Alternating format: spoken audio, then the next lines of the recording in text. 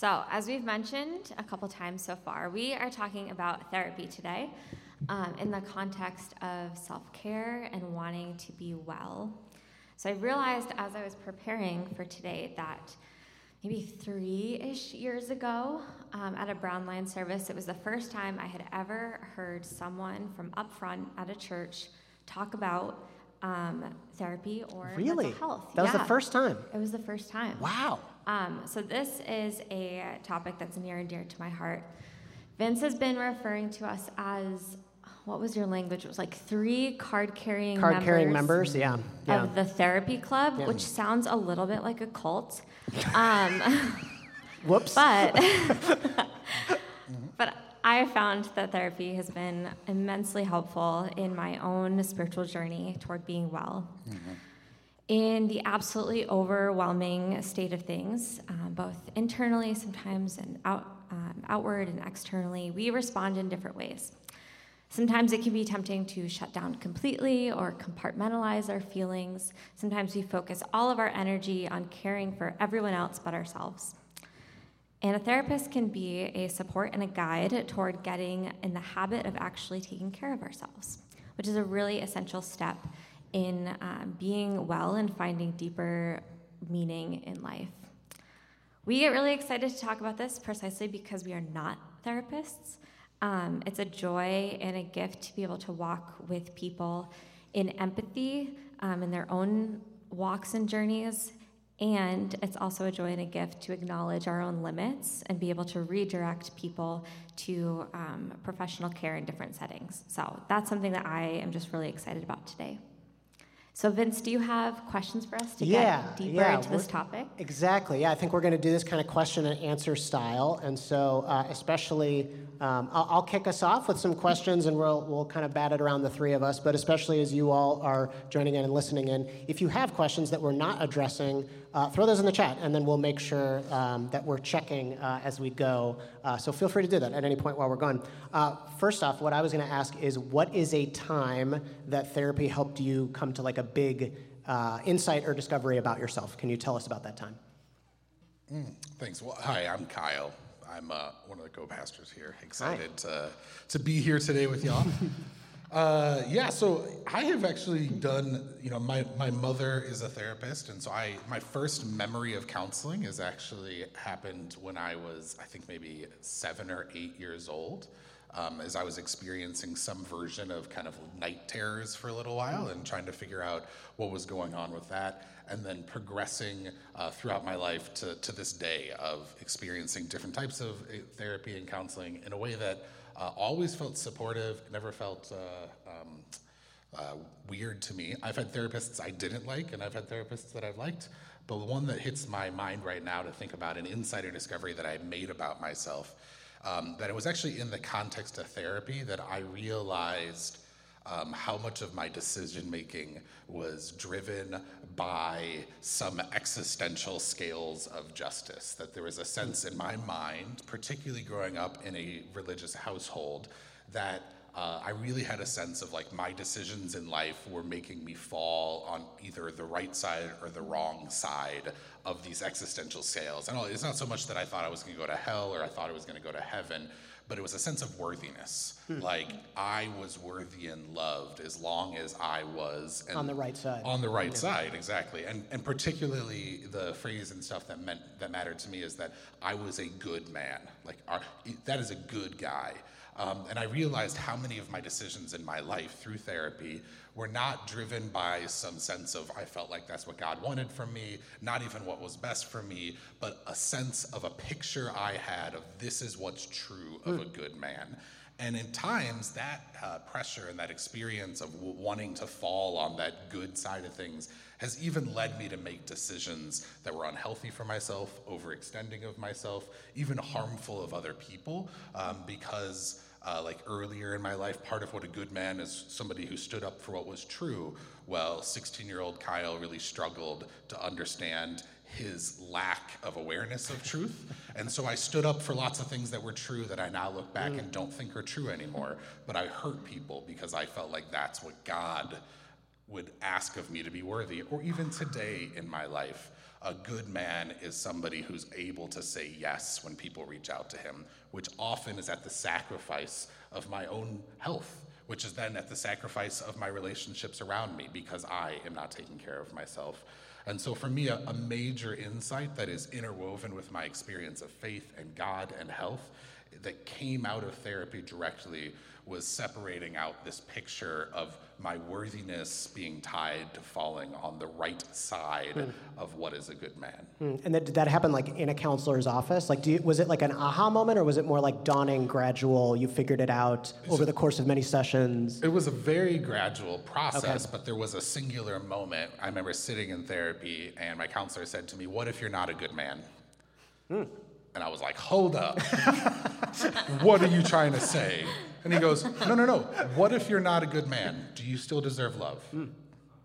What if you're not a good man? Do you still deserve the acceptance of other people? What if you're not a good man? Does God still have good for you? And I was like, you just really don't make sense to me, because all of those things in my mind are conditional. And he was like, what if you're an asshole? Yeah, yep. But you're an asshole who gets your needs met. You're an asshole that has resources to be there for the people that love you, who's loved by God. And my brain still breaks when I think about that. Yeah. But there was a moment of like, I'm fighting this battle to win the argument in my heart that I'm a good man. What happens if I'm not? What happens if I make choices, or a man of privilege, I perpetuate injustice without my awareness? What if I'm doing things in my life that hurt other people? And what if that is just true, and actually my path forward is not arguing what I'm a good man, but trying to figure out how I be loved and happy and healthy for the people around me? Yeah, that's really something. That is definitely a moment that you will never forget. No. Hayley, what about you? Like, what's a discovery or insight, and did it happen in a moment? Was it gradual? Tell us. Yeah, I think mine is more gradual than a specific moment. But I've actually been seeing the same therapist for 4, going on 5 years now. Wow, that's great. And it's been wonderful. And I think that one of the biggest things that I have learned throughout that whole process, I've learned a lot about grace, and having grace for myself and having grace for other people in my life. And it was through therapy that I realized that my view of grace before I started therapy was incomplete. I needed the piece of grace that focuses in on validation. So grace before, it's not simply just forgiving and forgetting, or letting people off the hook, letting myself off the hook, and kind of overlooking the actual pain and frustration that was really thoroughly present. But grace, and a grace that I encountered in therapy, says both you can forgive and you can move forward, and you can validate that the pain and suffering is really, really real. Yeah, both those. Yeah. So holding that tension, I think, has definitely come out of therapy sessions over time. Wow. And it's impacted the way that I look at relationships, knowing that I can really care for people and I'm not responsible for their feelings and emotions. I can validate myself and still be pushed forward to move and change in different ways. So that piece of grace and validation going hand in hand is something that I've learned through sessions. Man, that feels so, that's like one of those things that if you explain it, you're like, yeah, of course, I should be able to hold that. It's sort of like tensions, like we've been talking about on Sunday mornings here. But how you actually do it is much harder. And did that, just how that happened, did that happen through, like, I know a lot of what I've done in therapy is like you dive back into childhood experiences, or sometimes it's more like, not necessarily childhood, but like, highly crisis moments or trauma moments. What did that look like for you to make that discovery? Yeah, I mean, it was a lot of rethinking experiences in my life that had impacted me that I had to downplay or move past for the sake. And often that was in religious settings of needing to, I think forgiveness was really key in that. But it was also just something I saw modeled in my therapist. Who has never made me feel invalidated in any way. Wow. Yeah. And has still said, all right, this is the 6th time you've been in my office talking about the same thing. Like, she's never been like, you're not a bad person for that. Yep. Yeah. Like, there's always grace. So setting an environment of grace and validation is something that I've just just by walking into her office have really felt. Yeah, that's really good. For me, I remember sitting with my therapist and coming to the realization it was like we were talking and I'm kind of like, I sit down for my sessions, I'm like, okay, I'm ready to go. I have these 3 things that I want to talk about, and Kyle's laughing because he knows me and he knows that like I sit down and I have things I want to talk about. And I remember like there was like probably, it felt like 5 minutes. It was probably only like a minute of like actual like silence because I was piecing something together in my head after our back and forth. And it was the realization that my upbringing, my childhood, how I experienced growing up, basically created a pastor-shaped hole in my heart. And like the fact that I am a pastor is like the most predictable thing in the entire world based on my childhood. And I remember like initially I realized that and it felt like condemning to me. It's like, wait, no, like I did this because I am I have like strong convictions to help people, and there's like noble motivation behind me becoming a pastor, but really it's just like it was the most predictable thing in the world because I look at the way that I grew up and the way that different hurts or things that I picked up along the way of like realizing like I will elevate somebody else's need before I will address mine. That if everybody else is in crisis, it's my job to be the one who holds it together. And so there's like all of these little like breadcrumbs that I was following in that moment of silence before my therapist where I realized like, I'm not original, I'm not, like special, I'm not super noble, or I'm not as motivated by good, will toward all humankind as I think I am. I'm so predictable. Of course I became a pastor. But then once I was able to like get over like the hit to my ego that was of like, oh yeah, okay, that's fine. You're predictable. You fell into this because this is, you're just kind of following the next thing. You're following your nose to the next thing. That doesn't have to be something that makes me feel bad about myself. That can actually be beautiful for me to embrace that, for me to be okay with that and not run from that reality. And so much happened in that moment of silence with my therapist of just like, oh, but hey, similar to like what you were saying, it's like, what if you're not a good man? It's like, what if, for me, I think it was something like, what if I'm not as original or as convicted or as like, motivated by, my own choices as I think I am, but I'm just kind of like, I just stumbled into this. That's okay, right? I can still be loved, I can still be acceptable, I can still be good, so. You can still be a good pastor. I can still be a good pastor, There's exactly. a sense of like, without that narrative, there's this threat of like, am I uniquely called and crafted and do this? Or is this a logical outpouring of who I am? Right, because that would make me think like, oh, I'm gonna be bad at this, because I'm just doing what life laid out for me. Yeah. There's, on spiritual terms, there's like, oh, that's, that's somehow lesser than somebody that like overcame obstacles to become a pastor, which is not true at all. So absolutely. So here's some of what we've kind of addressed already in setting this up, but I would love to lean into is like there are obstacles to getting therapy. There is stigma around therapy, much less so today, I think, than probably when we were kids, but still very much so. So I'm wondering who in your life or in your community around you made therapy feel safe for you? That's a good question. I mean, my mother being a therapist and doing that process for me. But I think the truth is, it was also friends of mine that I knew became healthier through their experience. I have a couple, like when I was in college, there's a group of guys that were like young professionals, maybe 4 or 5 years older than me, that were connected with our church at the time. And a couple of them were incredibly open about their own experiences with therapy and their own experiences about how it was making them have fuller and happier lives.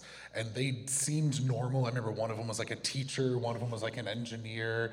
They had healthy relationships. It didn't seem like these were people that were like super dysfunctional in any way. Like they seemed like good guys who realized through therapy the things in their way from a full life. And so hearing them just tell their stories made it more normalized for me to say, hey, if I'm recognizing I just need some support right now, that it doesn't have to be like I'm in crisis or something has to be terribly heavy.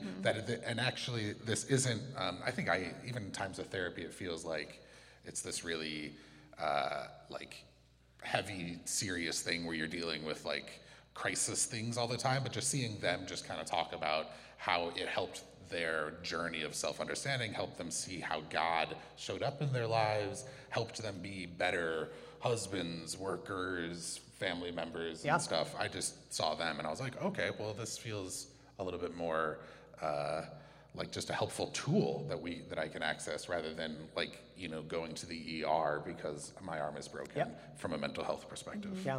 What about you, Hayley? Yeah, I think that shift from seeing therapy as reactionary to a really big crisis or event versus, if we're going to keep that metaphor going, of like preventative care, of being in the just kind of daily practice of being well instead of waiting until things really escalate. But I had a similar experience. My mom did try to take me to therapy in high school, so I'll give her credit for that one. I was not having it. I was really bratty about it, and just figured I wasn't a therapy person. In college, I saw a lot of friends really benefit from it, but still was like, yeah, but I don't need therapy. Like, I never was in the mindset of like, this is bad and Jesus doesn't want this, but I was still in the mindset of like, I'm not a therapy person. But it took kind of getting to one of those crisis moments to be like, this is no longer optional. This is something I really need right now. It's the care that I need, but it was because other people in my life had normalized it so much that was more accessible for me. Yeah, very good. Yeah, for me, also friends. Just hearing other friends talk about normalizing it, talking about it as if it's something that anybody can do and anybody should do. And that's what changed it for me. So here's a question for y'all, like putting on our pastor hats. What's that? I forgot my pastor hat. Oh, you forgot it. Oh, darn it. Well, you'll have to pretend. How are spiritual health and therapy intertwined, overlapping? How do they feed each other? How are they not overlapping? I think, Hayley, you rightly earlier pointed out, there's some ways where pastoring and mental health professionals overlap, and there's some ways where they don't. How does that play out? What do you guys see? Yeah, I mean, I think in many ways it's almost impossible to try to find spiritual health if you are not also taking care of mental health, and it's almost impossible to find mental health if you're not taking care of spiritual health. I mean, historically, they were conflated with each other. Like last week, we were talking in the Bible group about this experience of mental health being equated with spiritual affliction, and this idea that like throughout our history, it's only been recently that we begin to understand the difference between mental and spiritual life. I think historically, if you came in with say anxiety or came in with experiences of depression for the first, several millennia of human existence, that would be considered a spiritual thing. So I think that even separating those things out is a more recent thing. Like honestly, who were the therapists of the Middle Ages? They were clergy. It was the people you would go to and talk about what's happening and listening. And so to me, I see this intertwining just by the nature of what we see throughout history, but I also see it intertwined because so much of my own experience of understanding who God is and the realities of what is He calling me towards is understanding the unique blocks and things that prevent me from living out a full life. And so a lot of that stuff is about what is mental health, what is spiritual health when you talk about the formational understandings of the world that were put into us as kids, the deep shames that were put into us when we were little people, the frameworks of what we saw the world, and we're trying to live that out today. Mental health is understanding what those things are and realizing the blocks and trying to work through those in a way that creates healthy life right now. Spiritual life is recognizing the ways that we were hurt and injured as a child and see God bringing healing to us right now. I think that there's just some innate realities that because you can't necessarily look at a mental health injury like you can look at a broken arm and say that's the mental health injury, in the same way you can't see what spiritual health is in the way that a broken arm is. And so I think our ability to separate those out, because both of them have somewhat of a non-physically tangible reality to themselves, there's gonna be clean. It's about being a healthy person. Now I do think there's difference between the two, but I actually think that if we are not acknowledging both of them hand in hand, we can't move forward with either one of them. Yeah, I like that. I like that it's acknowledging the fact that there's so much overlap, and we're searching for the same thing. Therapists and pastors or spiritual directors or things like that are all searching for the same holistic health for people. But maybe the tools in your tool belt that you're using are slightly different, and the different situations might call for different tools. What about you, Hayley? What do you see about the overlap and how they feed each other? Yeah, I go back to this Kierkegaard quote all the time about, with God's help, I will become myself. And I think that really gets at this relationship of discovering more about yourself leads to discovering more about God, and vice versa. I think a lot of areas of life are very solutions-driven. We want the most efficient way to do things. We want a clear-cut answer. And both therapy and following Jesus are not that. If you go into a therapy session and you're expecting, like, all right, 2 to 4 sessions in, I'm going to have this problem solved. I'm going to know exactly how to handle life, and I'm out. You're going to be disappointed if that is your mindset heading in. But it's more so about the hard work, the ongoing work. And that I've seen that too in my relationship with Jesus. Just the ongoing patience, really, that's required for caring for yourself and for discovering more about the kingdom of God around you. It's helped me re-look at some of the stories of healing in the Bible too. Kyle, I know you mentioned healing as well. There's one particular story in John where there's a man who is laying by a pool wanting healing from those waters, and he cannot walk and is experiencing suffering, and it's for a crazy long amount of time, like 38 years or something. And Jesus comes up to him and sees him and says, "Do you want to be made well?" And that is the most ridiculous question to someone who is like blatantly suffering.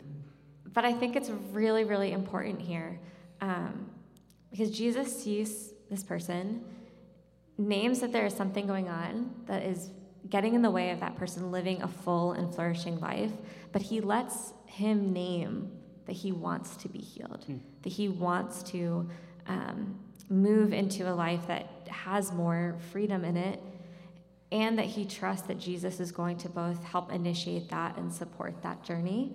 And I think that naming piece, and we see that it's a pattern in the stories of healing, that Jesus is constantly asking or letting people tell their own stories, name their own pain. And I think that that's really essential in therapy as well, that you can't like shove other people into therapy, that you need to be in a space where you are willing to name the pain that's going on and walk toward healing. Yeah, that makes me think of the first step of 12-step programs like Alcoholics Anonymous, is that we named for ourselves that we were powerless over and needed a power higher than ourselves to restore us to sanity. And there is something about naming it for yourself that's actually, if that's not a part of the process, can you even find mental health? Can you even find spiritual health? I don't know. Yeah, and I think it's empowering, and that piece is really important. That it takes away the shame of needing some type of healing or help. That even to be able to say it out loud. Yeah, and even with the, I've definitely seen a shift of people being more vocal about being in therapy,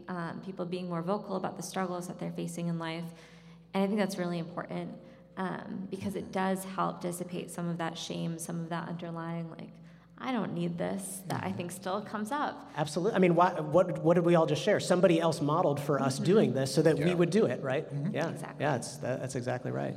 I just wanted to flag, I think, a really interesting back and forth going on in our chat, and I'm going to bring it back to you guys. So there's a question. Laura, if we can bring up Ben's original question, I think is really great. And so it says, Ben, wait, Kyle. You know Ben, so he's like, wait, Kyle.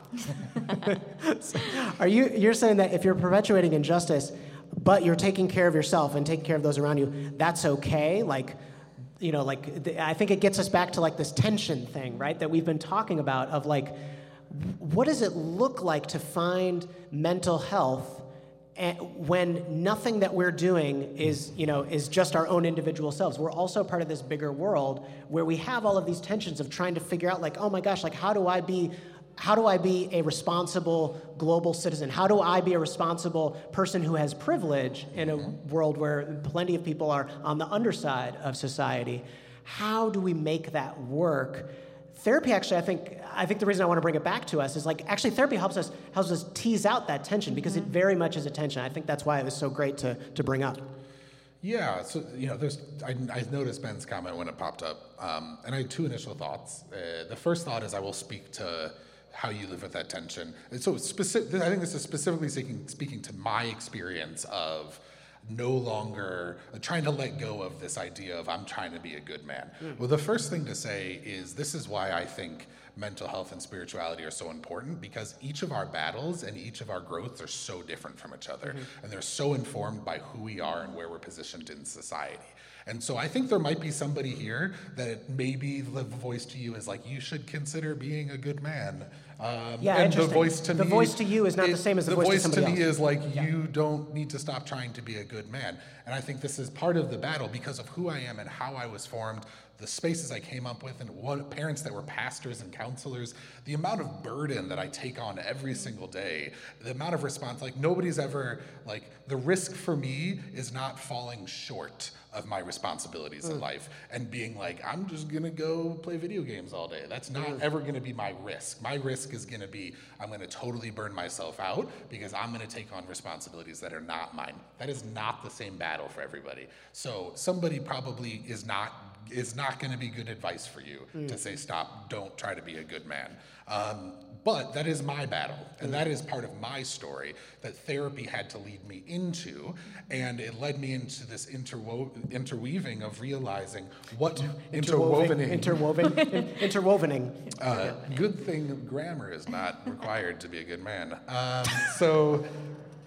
But to me, there's a real sense of even my motivation for why I do what I do is not built in an authentic desire for the world to be a better place. It's built in to a place of fear that my worthiness is going to leave. Yeah. And so, for example, if you're stepping into places of systemic racism, as a man with privilege, and my motivation is I want to be a good man, and that's why I'm going to do this work, that comes out. That comes out in all sorts of deeply corrosive ways that undermine long-lasting change.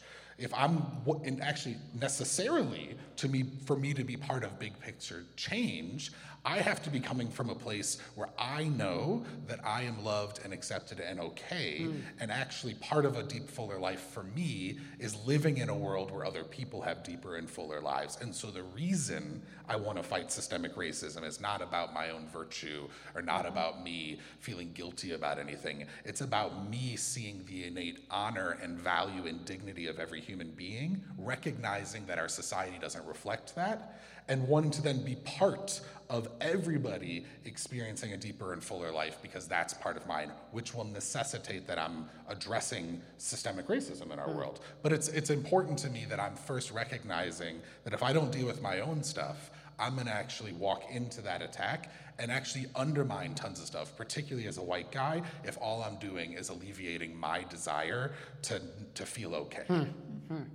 That is some really interesting texture. You know, I think a thought that I have just thinking about holding tensions and especially when it comes to our own personal healing journeys.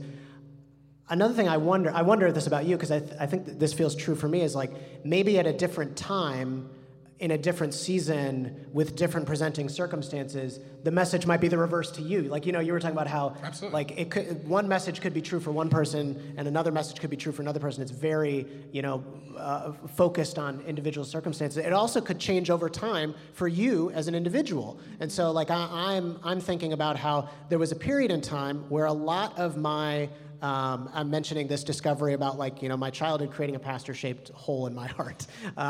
There was a period in time where what my task before me was to process the frustration with that of what the heck, man?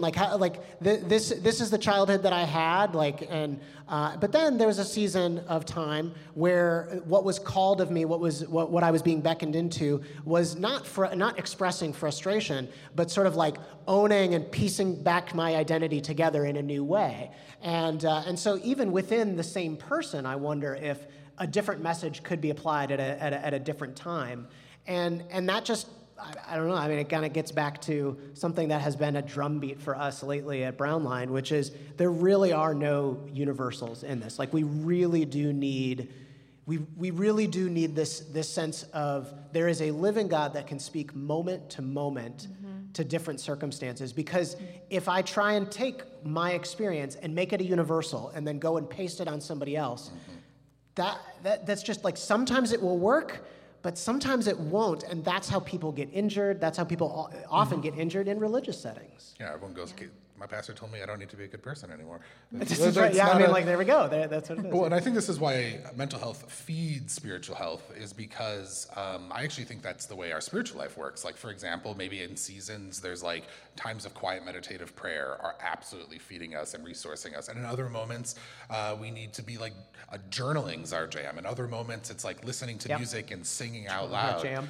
And I think that what we need to do is our mental health pieces help inform that. Sometimes we need to be in a group of other people and constantly sharing our lives with them, and that is a spiritually important thing. However, if my mental health is in a place where I feel unsafe, I feel unseen because of my own woundings, it actually can be really dangerous to walk into a small group setting and have that spiritual experience with other people because I'm not safe to share myself yet. And so I think that we have to realize that we need to understand ourselves, understand our woundings, understanding our traumas, understanding where we're at, and actually the way God meets us from a spiritual level can be adjusted to that. And simultaneously, I think our approaches to spiritual life can help feed our mental health, like learning meditation practices that are, so this has been big for me, learning practices from a spiritual level that help me cry and grieve. So that I can work through my experiences of trauma in my mental health. They're different, but these things need to feed each other, and they need to be seen in the individual cases of who we are from moment to moment. You were going to say something, Hayley? I'm realizing right now too. I think the seasons in life where therapy was really challenging and destabilizing for me, I found rest in faith and in church settings and in my own spiritual life. And then the seasons where I was experiencing a lot of unrest and challenge in my spiritual life, therapy became that like resting place. And I think maybe that's some of that, how they go hand in hand. That's really interesting, yes. Because that's going to shift in different ways too, that there's going to be times where you're wrestling with your understanding of God, your understanding of community, that is going to take place in a communal setting, and you're going to need to find individual respite from that. And there's other times where there's just so much inner deep work that is taking place that you're going to need to find a greater community outside of yourself to rest in. Yeah. What if we can go continue to get broader and broader, where we're talking about, like, there are lots of different individual experiences. They might be very different. Maybe we can just flag a few of those to help. What are common obstacles to somebody experiencing something good in therapy, and then how might we recommend, like, oh, here's something to try to get over that common obstacle? I mean, the two obstacles that feel the most pressing are logistics and I guess some version of shame. Okay. I think. Yeah. Can you take those like one at a time? Logistics is, does my insurance cover this? Yes. Yep. I probably got to call them to figure out what that looks like. I'm tired. I don't want to call them. It's the worst. I called a counselor and they were full. Well, I tried. I don't really need, like, it's like I don't want to have to be constantly calling. It's a lot of work. It's logistics. It's figuring out what's covered, it's the logistics of what is my copay? What do I have to pay for that? Can I afford that? Do I really want to spend money on a counselor, or do I prefer brunch? I prefer brunch. These are real things, and I think that to belittle how much of an obstacle that, and our healthcare system is not ideal. It's complicated, yes. And so I think one of the reasons that usually it takes crisis for people to get there is the logistics of finding a good counselor and getting to a place where it's going is a big hurdle. It's legitimate. And then the second one, is there a little bit of shame? And that's the piece that just like communion every week, when we participate, we acknowledge we're flawed people that need help in life. But you have to walk into counseling and realize that there's things you're working on. And it's hard to feel like you're at a place to say, I'm not okay and I need help. And I just think that it's hard to get there, and I think the shame of acknowledging that, and I think for a lot of us, there's some real, like, you've crossed a threshold if you're in therapy. Like, you're not just like a normal person having a hard time. You're like a person who needed mental health intervention. And I don't think that's true at all. Like, to me, I think every single person would benefit from counseling. It's just whether this is the right moment for your life for that. But I think that internal identity of, like, who am I? And I think those are, when we're all exhausted all of the time, it's hard to get your internal energy moving to push past that shame. And it's hard to, like, get on the phone with your insurance company to figure out who will cover what. Yeah. Hayley, any other, or on those same topics or other obstacles that you would speak to? Yeah, a couple things. So I think an obstacle of actually being able to be fully present in a therapy session, your therapist doesn't care if you're cool or funny or anything like that. The number of sessions I've left and been like, did I do therapy right today? Like, did I do it right? None of that matters.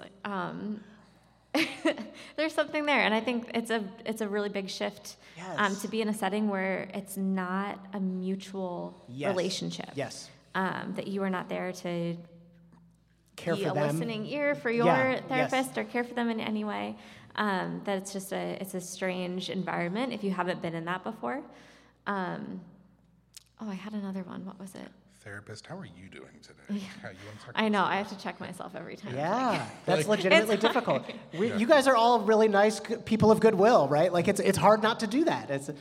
Oh, I don't know. I had another one, but it'll come back to That's okay. It'll come back to you. So one thing, just to speak to especially the logistics one, I noticed also Amy mentioning in the chat that quite a few insurance companies have started covering counseling in ways that they were not previously. Yep. And so that's a big thing. Is here's a way that spiritual health and therapy speak to each other. One way that we can help, and we have helped a lot of people as pastors, is by helping overcome some of those logistical challenges. And so, Laura, if I can have you put up our counseling sheet. So we've got a sheet that we make available at any time for anybody. This is a way for you to get started in your search for counseling, if that's something that is good for you. We have a QR code where you can get this digitally. So if you just pull out your camera and take a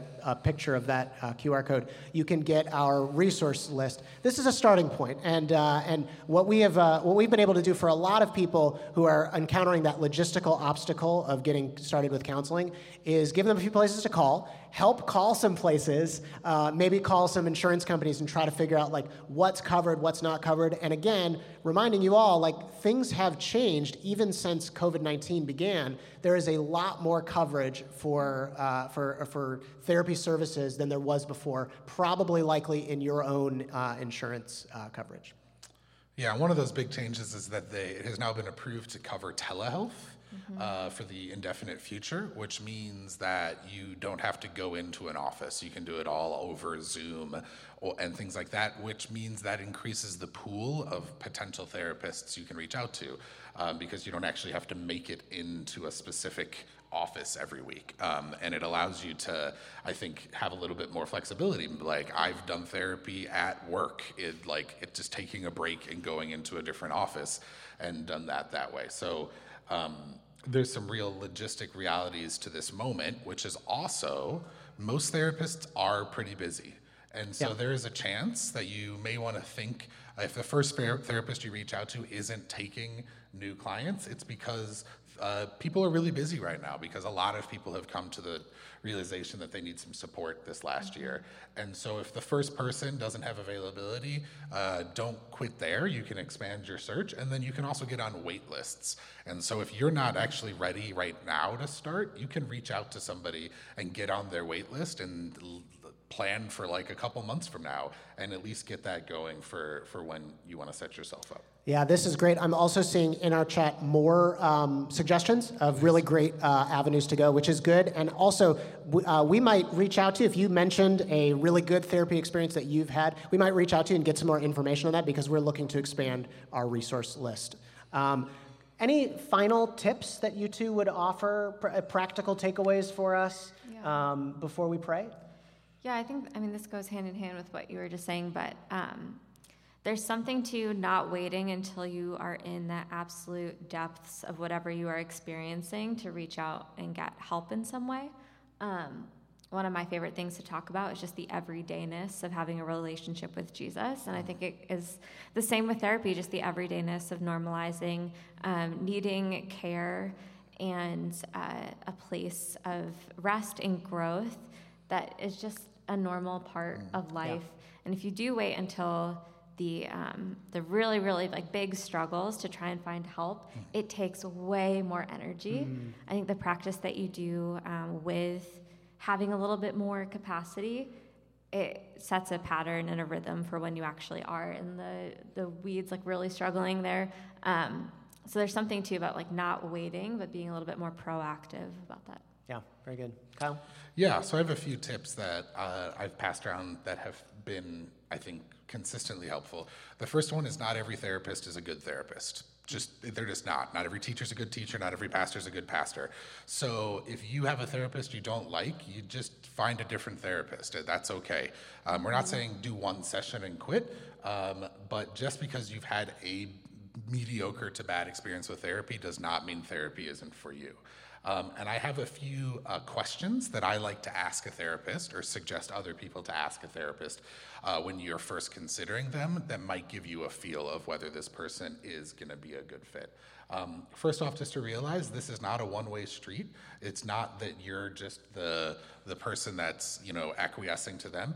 You need to hire them. They have to feel like a good fit for you. And it's actually important. You're not just trying to get them to say, yes, will you see me? You want to ask them some questions to see if they're a good fit for you. And so there's 4 questions that I tend to ask or encourage other people to ask. And the first one is, what is your approach to therapy? Every therapist has an approach. They're emotional family therapy. It's family systems therapy. There's a million different approaches, and there's different things that are good for different stuff. It's less important that they're doing the specific approach you look for. It's more important, can they tell you what their approach is?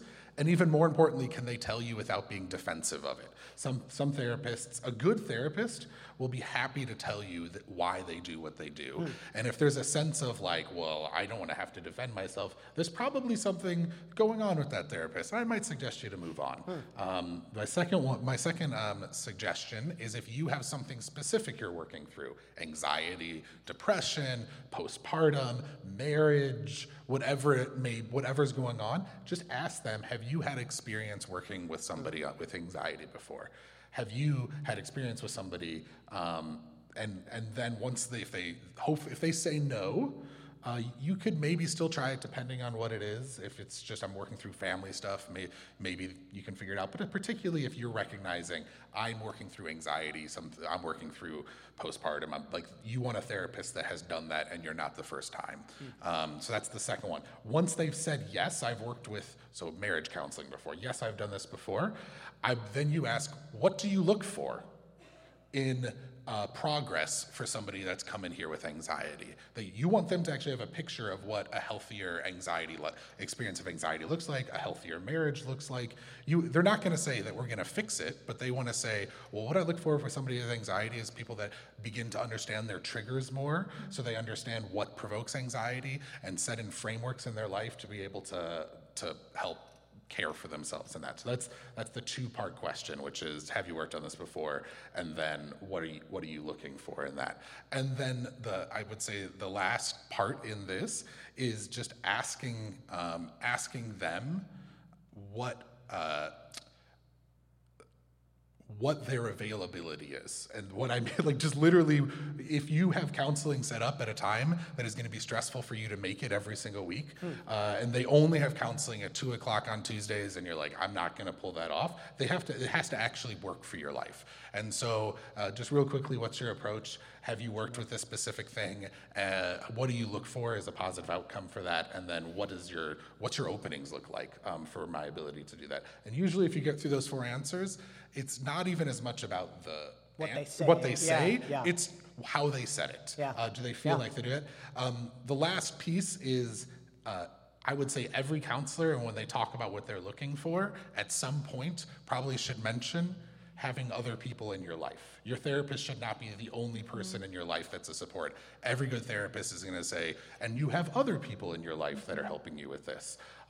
That if the therapist has a relationship where they feel like they're the only person you go to for things, that could be a problematic experience. And so you certainly, in what they're looking for, want to see some level of you're connecting with pointing you you're outward. pointing you outward to other people too. So that's just a quick suggestion on how you might be able to filter who might be a good mental health practitioner for you. That is really good. Hayley, any final comments just after hearing that, or does that cover it? Yeah, I think the network of support piece is really big. In the same way that we are not therapists, your therapist likely is in another role in your life that you need. So the ability for them to refer out if they don't have that that specialty, that training and everything. I think in any profession, knowing your limits is a really big thing. But when it's a helping profession, it's even more important. Yeah, absolutely. Well, awesome. Thank you, everybody who helped also in the chat kind of keep this conversation lively and bring new things and new questions into it. We're appreciative. Kyle, can I ask for you to pray for us as we close up? Yeah. Well, Jesus, we are so grateful that you are a God who cares about us being healthy and full and alive.